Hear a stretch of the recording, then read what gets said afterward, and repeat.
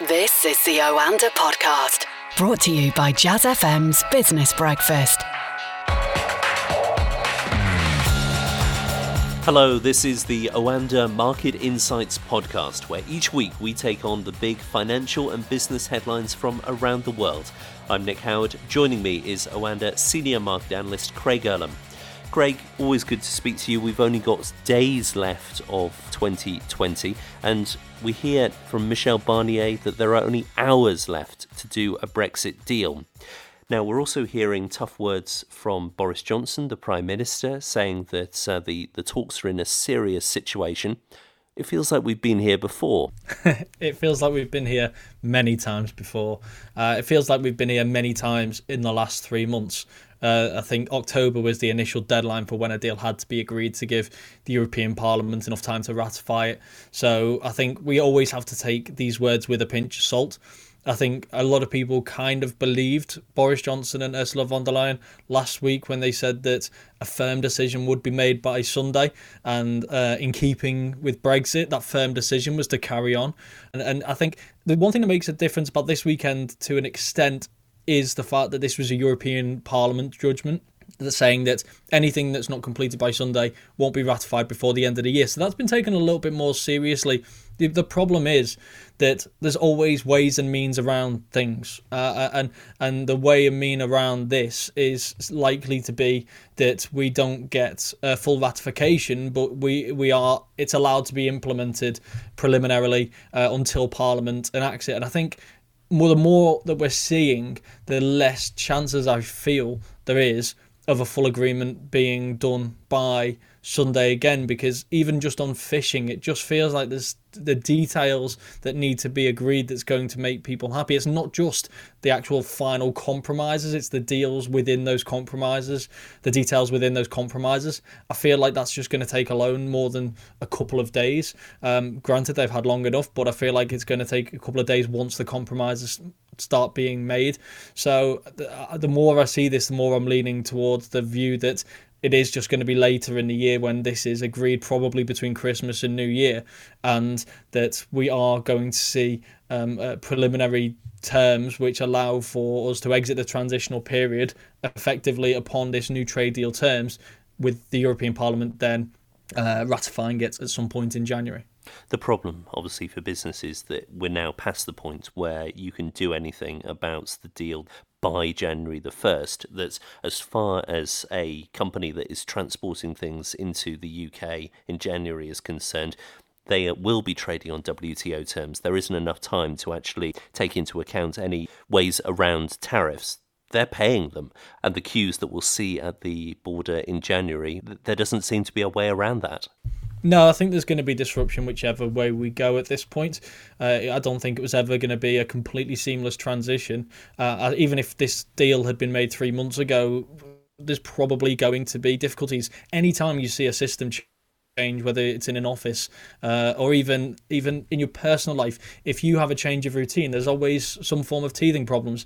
And this is a massive change of routine. This is a massive fundamental change of routine that affects many people, businesses, etc. And the borders are where we are likely to see the most visible an action of it. But for businesses from day to day, with the additional paperwork, etc., they are going to experience difficulties as well, regardless of whether it's on WTO terms or the alternative deal which is being thrashed out currently. You just hope that if a deal is thrashed out, and I still do believe it will be, that when it happens, that will just reduce the friction that's going to be caused, and therefore reduce the amount of difficulty that we're going to see over the course of the new year, and probably for the first few months into 2021.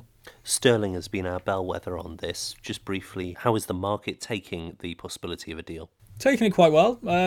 Against the dollar, which is the one we usually tend to look at, the pound is still trading at a 2.5-year high. So there's clearly not too much issue on that front. The caveat there being that the dollar is actually trading at a multi-year low at this point. We have seen it continue to slide over the course of the last few weeks, and we're now trading at a 2.5-year low in the US dollar. More broadly speaking, that's the dollar index, against a basket of currencies, including the euro, the pound, etc. So the dollar does have a role to play in the fact that the pound does look almost deceivingly strong. But even against the euro, the pound's doing relatively well. It's kind of trading towards the kind of middle end of the range, which is traded out for most of 2020.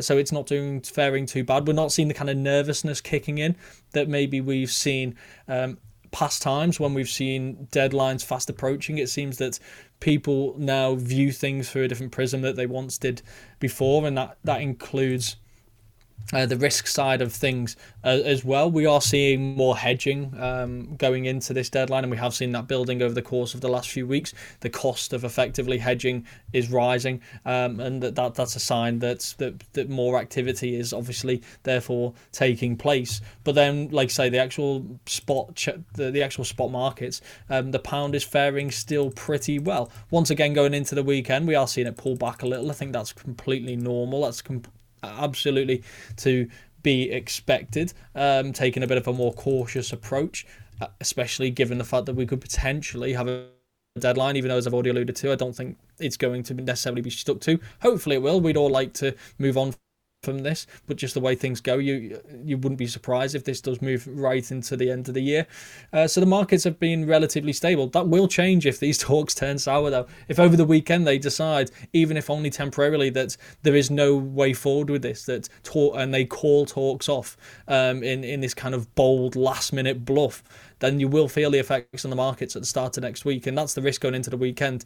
And that's something that we had last weekend as well, which is why we did see some kind of risk aversion going into it. It's the weekend risk that's the biggest thing to an extent. The fact that you can see sizable moves if things collapse is bad enough at the best of times. Happening when the markets are not open, that's troubling, and that's why you do see this kind of risk aversion play going into the weekend. But I don't think the moves we're seeing today is going to create much of a buffer for traders, because if things turn sour, the downside is significant. Right, let's move to the US, where there's a dilemma for President-elect Biden. So we've been speaking about the possibility of a stimulus deal for months now. It does look as though the room for a compromise has increased, but it wouldn't include money for local governments. Now, that's something that Biden has promised. The dilemma, obviously, is it better to get the money that's necessary for small businesses, but show that you can be pushed around by the Republican Senate? I think this late in the day, the important thing is to get the money for things that are absolutely essential. And there has been hard bargaining. There has been efforts to try and tick as many of these boxes as you can. But when we're getting to this late in the day, if those issues are a deal breaker for the Republican Senate, then it's an issue best maybe fought next year when the Senate may be tighter. The Senate may be 50-50 with the Vice President having the casting vote. So all of a sudden, your power is dramatically increased compared to where it is now. The important thing is that at the end of this month, we're not in a cliff edge scenario for households and businesses, and that there is funding out there for the vaccine rollout, etc., etc.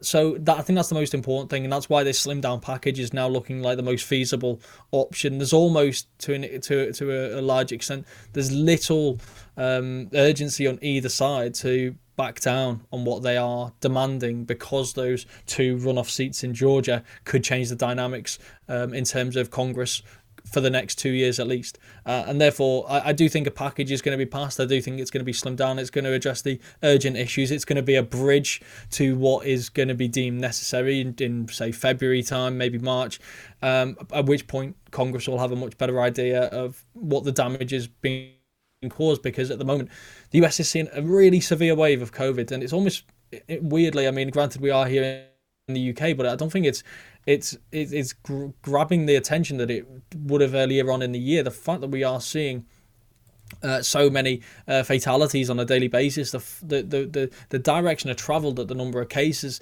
is heading in, and this is going into the Christmas period when people are going to be gathering, when families are going to be meeting, and this is the point when we thought that the spread would become more severe. The fact that it's so severe already going into that period, I think, is very troubling. I think we are going to see severe restrictions in January, probably even going into February now, as a result of what's going to happen over the next couple of weeks. Hopefully I'm wrong. It's the last thing we need, but the upside being that it'll hopefully be the last time that we have to deal with it. But I think this stimulus package getting through is the most important thing. Being able to then add to it later on if need be is kind of a sacrifice worth making. We also heard from the Federal Reserve this week. Was there anything from the FOMC, from Jay Powell, that's surprised you, given that we know from central banks the taps are now on? So in a way, the surprise was that they weren't in any rush to add to the stimulus. The Bank of England added 150 billion euros. The ECB added to its PEP scheme.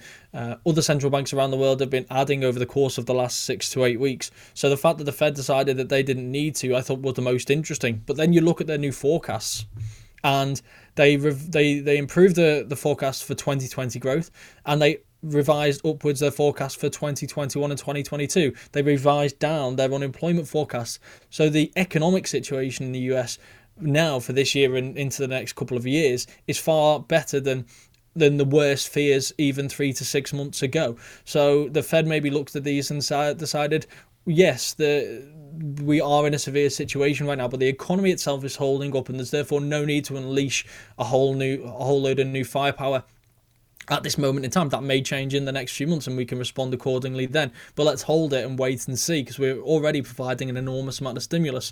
What they did instead was marginal easing, kind of easing on the sidelines, which is they committed to continuing at the current pace for longer than they were previously suggesting they would. So continue buying bonds at the current pace for a much longer period of time.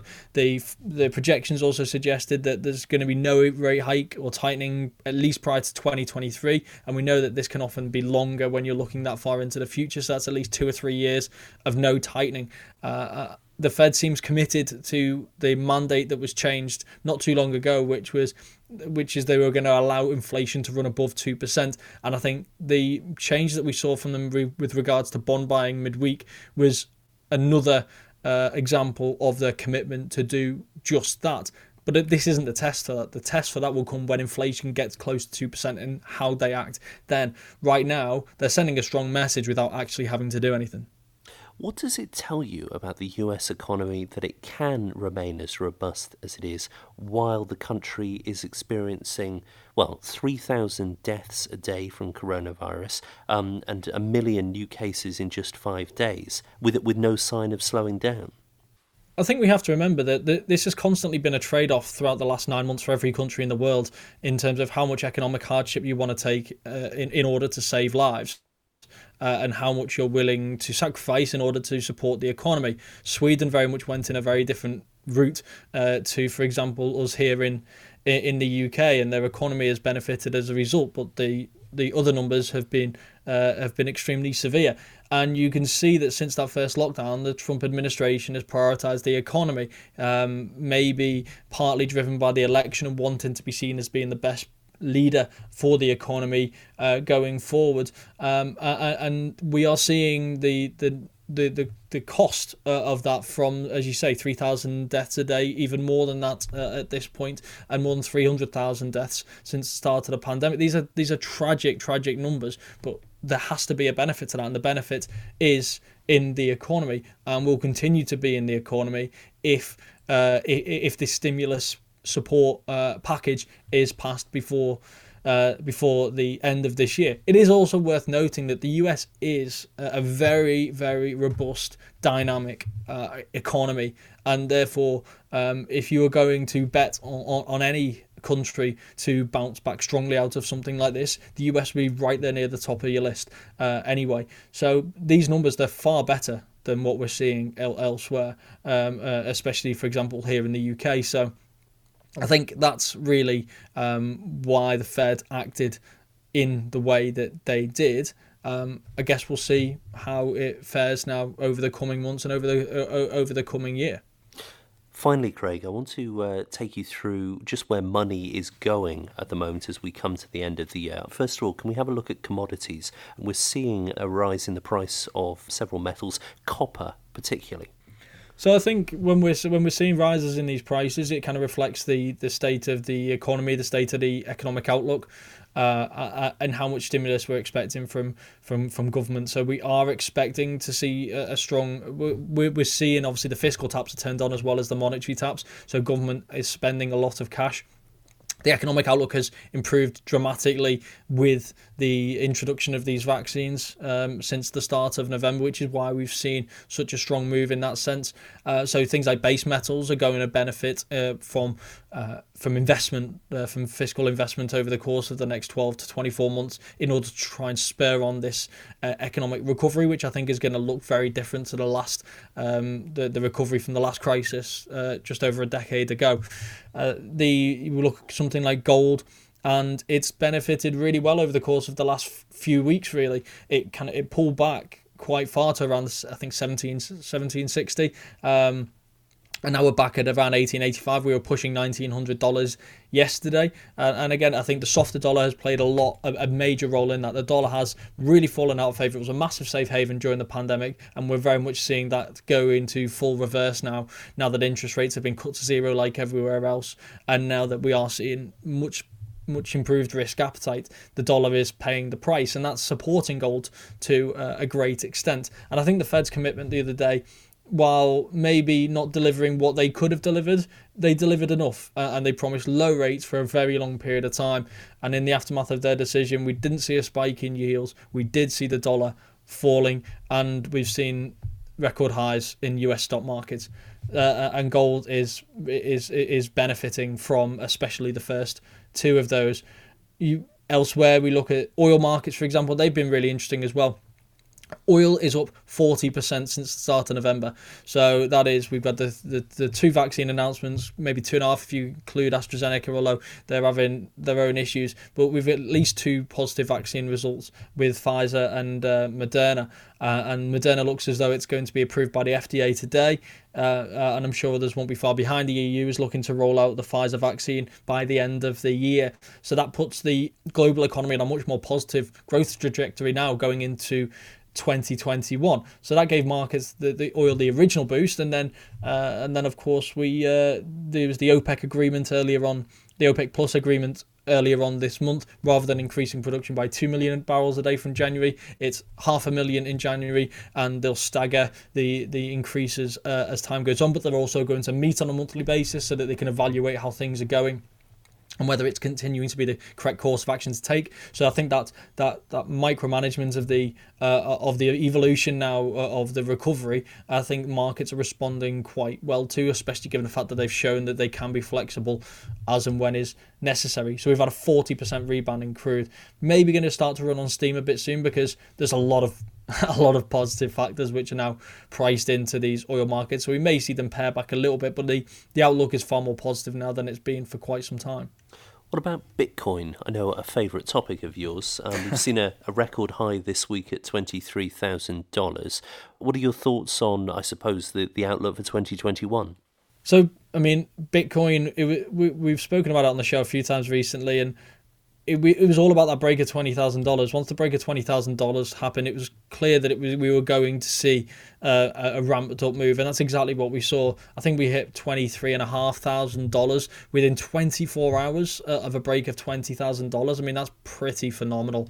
The 15 to 20% gain within 24 hours of hitting a new record high. But this is Bitcoin. This is what Bitcoin does. It has this volatility in it. It can make extraordinary gains. And I think I put out a kind of survey on Twitter a few weeks ago, and it was about where will Bitcoin be at year end, and the estimates kind of range from anywhere 10,000 to 40,000 plus, and there was a spread around there. I think 50% of the people voted for 20 to 30,000, which is kind of the safe bet. But then there was more people at 40,000 plus than I think there was at 30 to 40,000. That is Bitcoin. That sums up Bitcoin perfectly. It has wild ranges. And there is a lot more interest. There is more institutional money, and I think that is pushing up the price to a great extent. There is still a lot of buzz around it. It feels different to last time, but that doesn't necessarily mean it's any more sustainable and it's any less susceptible to a crash. And as far as I'm concerned, the faster it goes up, the more severe any crash in Bitcoin is ultimately going to be. Sure, because in the past we've seen, because there are big players in Bitcoin who have very large holdings. They increase their holdings, the price rises, smaller investors get in, and then the bigger players rush out with their profits. We've seen that over and over again in the past. Has anything really changed? Well, in the past, so you had your speculators, and that's what really caused the frenzy 3 years ago, was the influx of speculators. And I think you're probably seeing a little bit less of that now. But by these big institutional players holding more of these, then when they decide to go, then then you are still going to see these big old moves, and they're not going to hold on to it forever. I still don't buy half of the reasons for why people are buying at this point. I like the technology. I think Bitcoin's really interesting. I think a number of the others are very interesting as well. But anyone who tells me that Bitcoin is a store of value will never win me over, because nothing is a store of value that can lose 50% in a very short period of time. Nothing is a store of value that hits 20,000 and then falls to 3,000. That is not fundamentally a store of value. It's an idea that you're hoping it's a store of value. That's just not what it is. People saying it's an inflation hedge. It's far too volatile to be just an inflation hedge, and there's no evidence that is actually the case. So therefore, for me, it's far too early to be referring to it as these types of things. It is a speculative instrument that's nothing more at this moment in time. It's not widely used for anything other than to speculate on it. And therefore, any idea to the alternative, I can't buy into right now. That doesn't mean it's not fascinating to follow. It doesn't mean that I don't want to read about it every day. It doesn't mean that I don't think it has a future. I'm not entirely sure exactly what that is, because, again, who's going to the shop and spending Bitcoin when it's this volatile? No one. It's fascinating to watch. But the thing that worries me is that the more hype you get, the faster the price moves. And the faster the price moves, the sooner it is that people that are going to get completely burned. And that's always the sad things with something like this, because when it's on its way up, it's exciting, it's thrilling, people are making what appears to be easy money. The way down can be extremely painful. We saw it a few years ago, and the faster the price runs up now, the more I fear it's just we're going to see history repeat itself, and it always does. Almost always does. It does feel as though the other factor which might come into play in 2021, and to my surprise hasn't yet, is the environmental cost of Bitcoin, the sheer amount of electricity that is required to mine new Bitcoins. In a world where we're increasingly conscious of emissions and our climate impact, it does feel as though Bitcoin might have a rocky road ahead on that front. Yeah, like I say, this is again why for me that this Bitcoin feels like the original idea to what will later become the usable instrument. Sure, Bitcoin 2.0. Yeah, exactly, and it may be called Bitcoin 2.0 literally, but obviously we've got Bitcoin Cash and Bitcoin everything at this point, because people are trying to cling to the name in the hope that it actually benefits the price moves, and it obviously seems to, although Bitcoin moves seems to benefit everything in the crypto space almost, which is, again, it's just another thing that screams to me that it's nothing more than speculation at this point in time. I think I've historically referred to Bitcoin as the kind of Napster to what will become Spotify, and there's nothing I've seen really since that makes me think that it's going to be any different. Maybe I'll be eating my words in the future, but for now there's still nothing that I'm seeing that's any different. But like I say, it really is a fascinating space, and there's no denying that. I am not I'm not necessarily a crypto cynic, but I don't buy half the rubbish that I feel like is spewed at this current point in time. I'm happy to be proven wrong, and if I am proven wrong, then great. It's an exciting technology, but the moves that we see in these markets now just scare me a little bit, because people always think that this is one way. When they talk about institutional money coming in, they talk as if institutional money can only buy an instrument, they can't sell it. That's not true. They talk about if you've got futures, then that's going to benefit price because it improves the way in which people can speculate on it. But the problem is that people can then sell as well as buy. So particularly as that's the only way for the institutional money to get their monch back. This exactly. is not a dividend-providing instrument. Yeah, and it's barring say cryptocurrency hedge funds, which I just can't help but feel is just hedge funds in name only. I people aren't making big allocations towards Bitcoin because of its volatility. And until that volatility calms down, then it can't be more than a speculative instrument. And maybe that's just my personal view, and I'm sure it's a view shared by many people, and I'm sure it's a view opposed strongly by many others.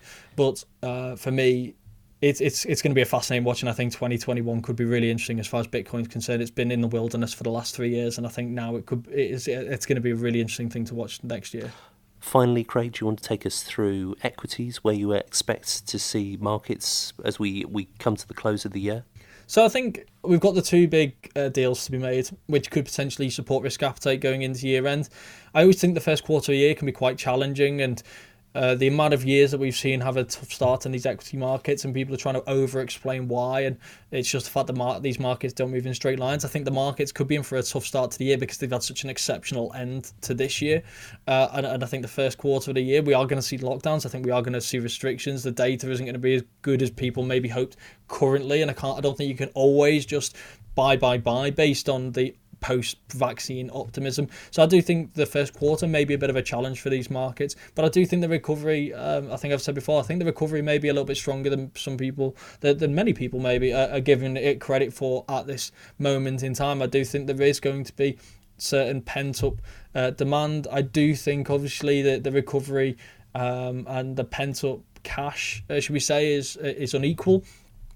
Which will affect the strength of the recovery, but I do think that this recovery is going to be stronger than what we've seen, at least in the recent past, and maybe stronger than some of the more bearish forecasts at this point in time. So I think the first quarter could be tough, but I think going beyond that, I think there's plenty of reasons why these markets can continue to push higher. We're in an environment where central banks are pumping money like I don't think they've ever done before. Governments are pumping money like they certainly don't do very often, and we've got the vaccine. There's pent up demand. I think these are going to be very supportive for a strong rebound in 2021. Craig, always a pleasure speaking to you. That's Craig Erlam, Senior Market Analyst at Oanda. We are coming to the end of 2020. Join us in the next podcast for a roundup of 2020 and a look ahead to 2021 with a panel of fantastic guests. This is the Oanda Market Insights podcast, available anywhere you get your podcasts. I'm Nick Howard. Join us again next week.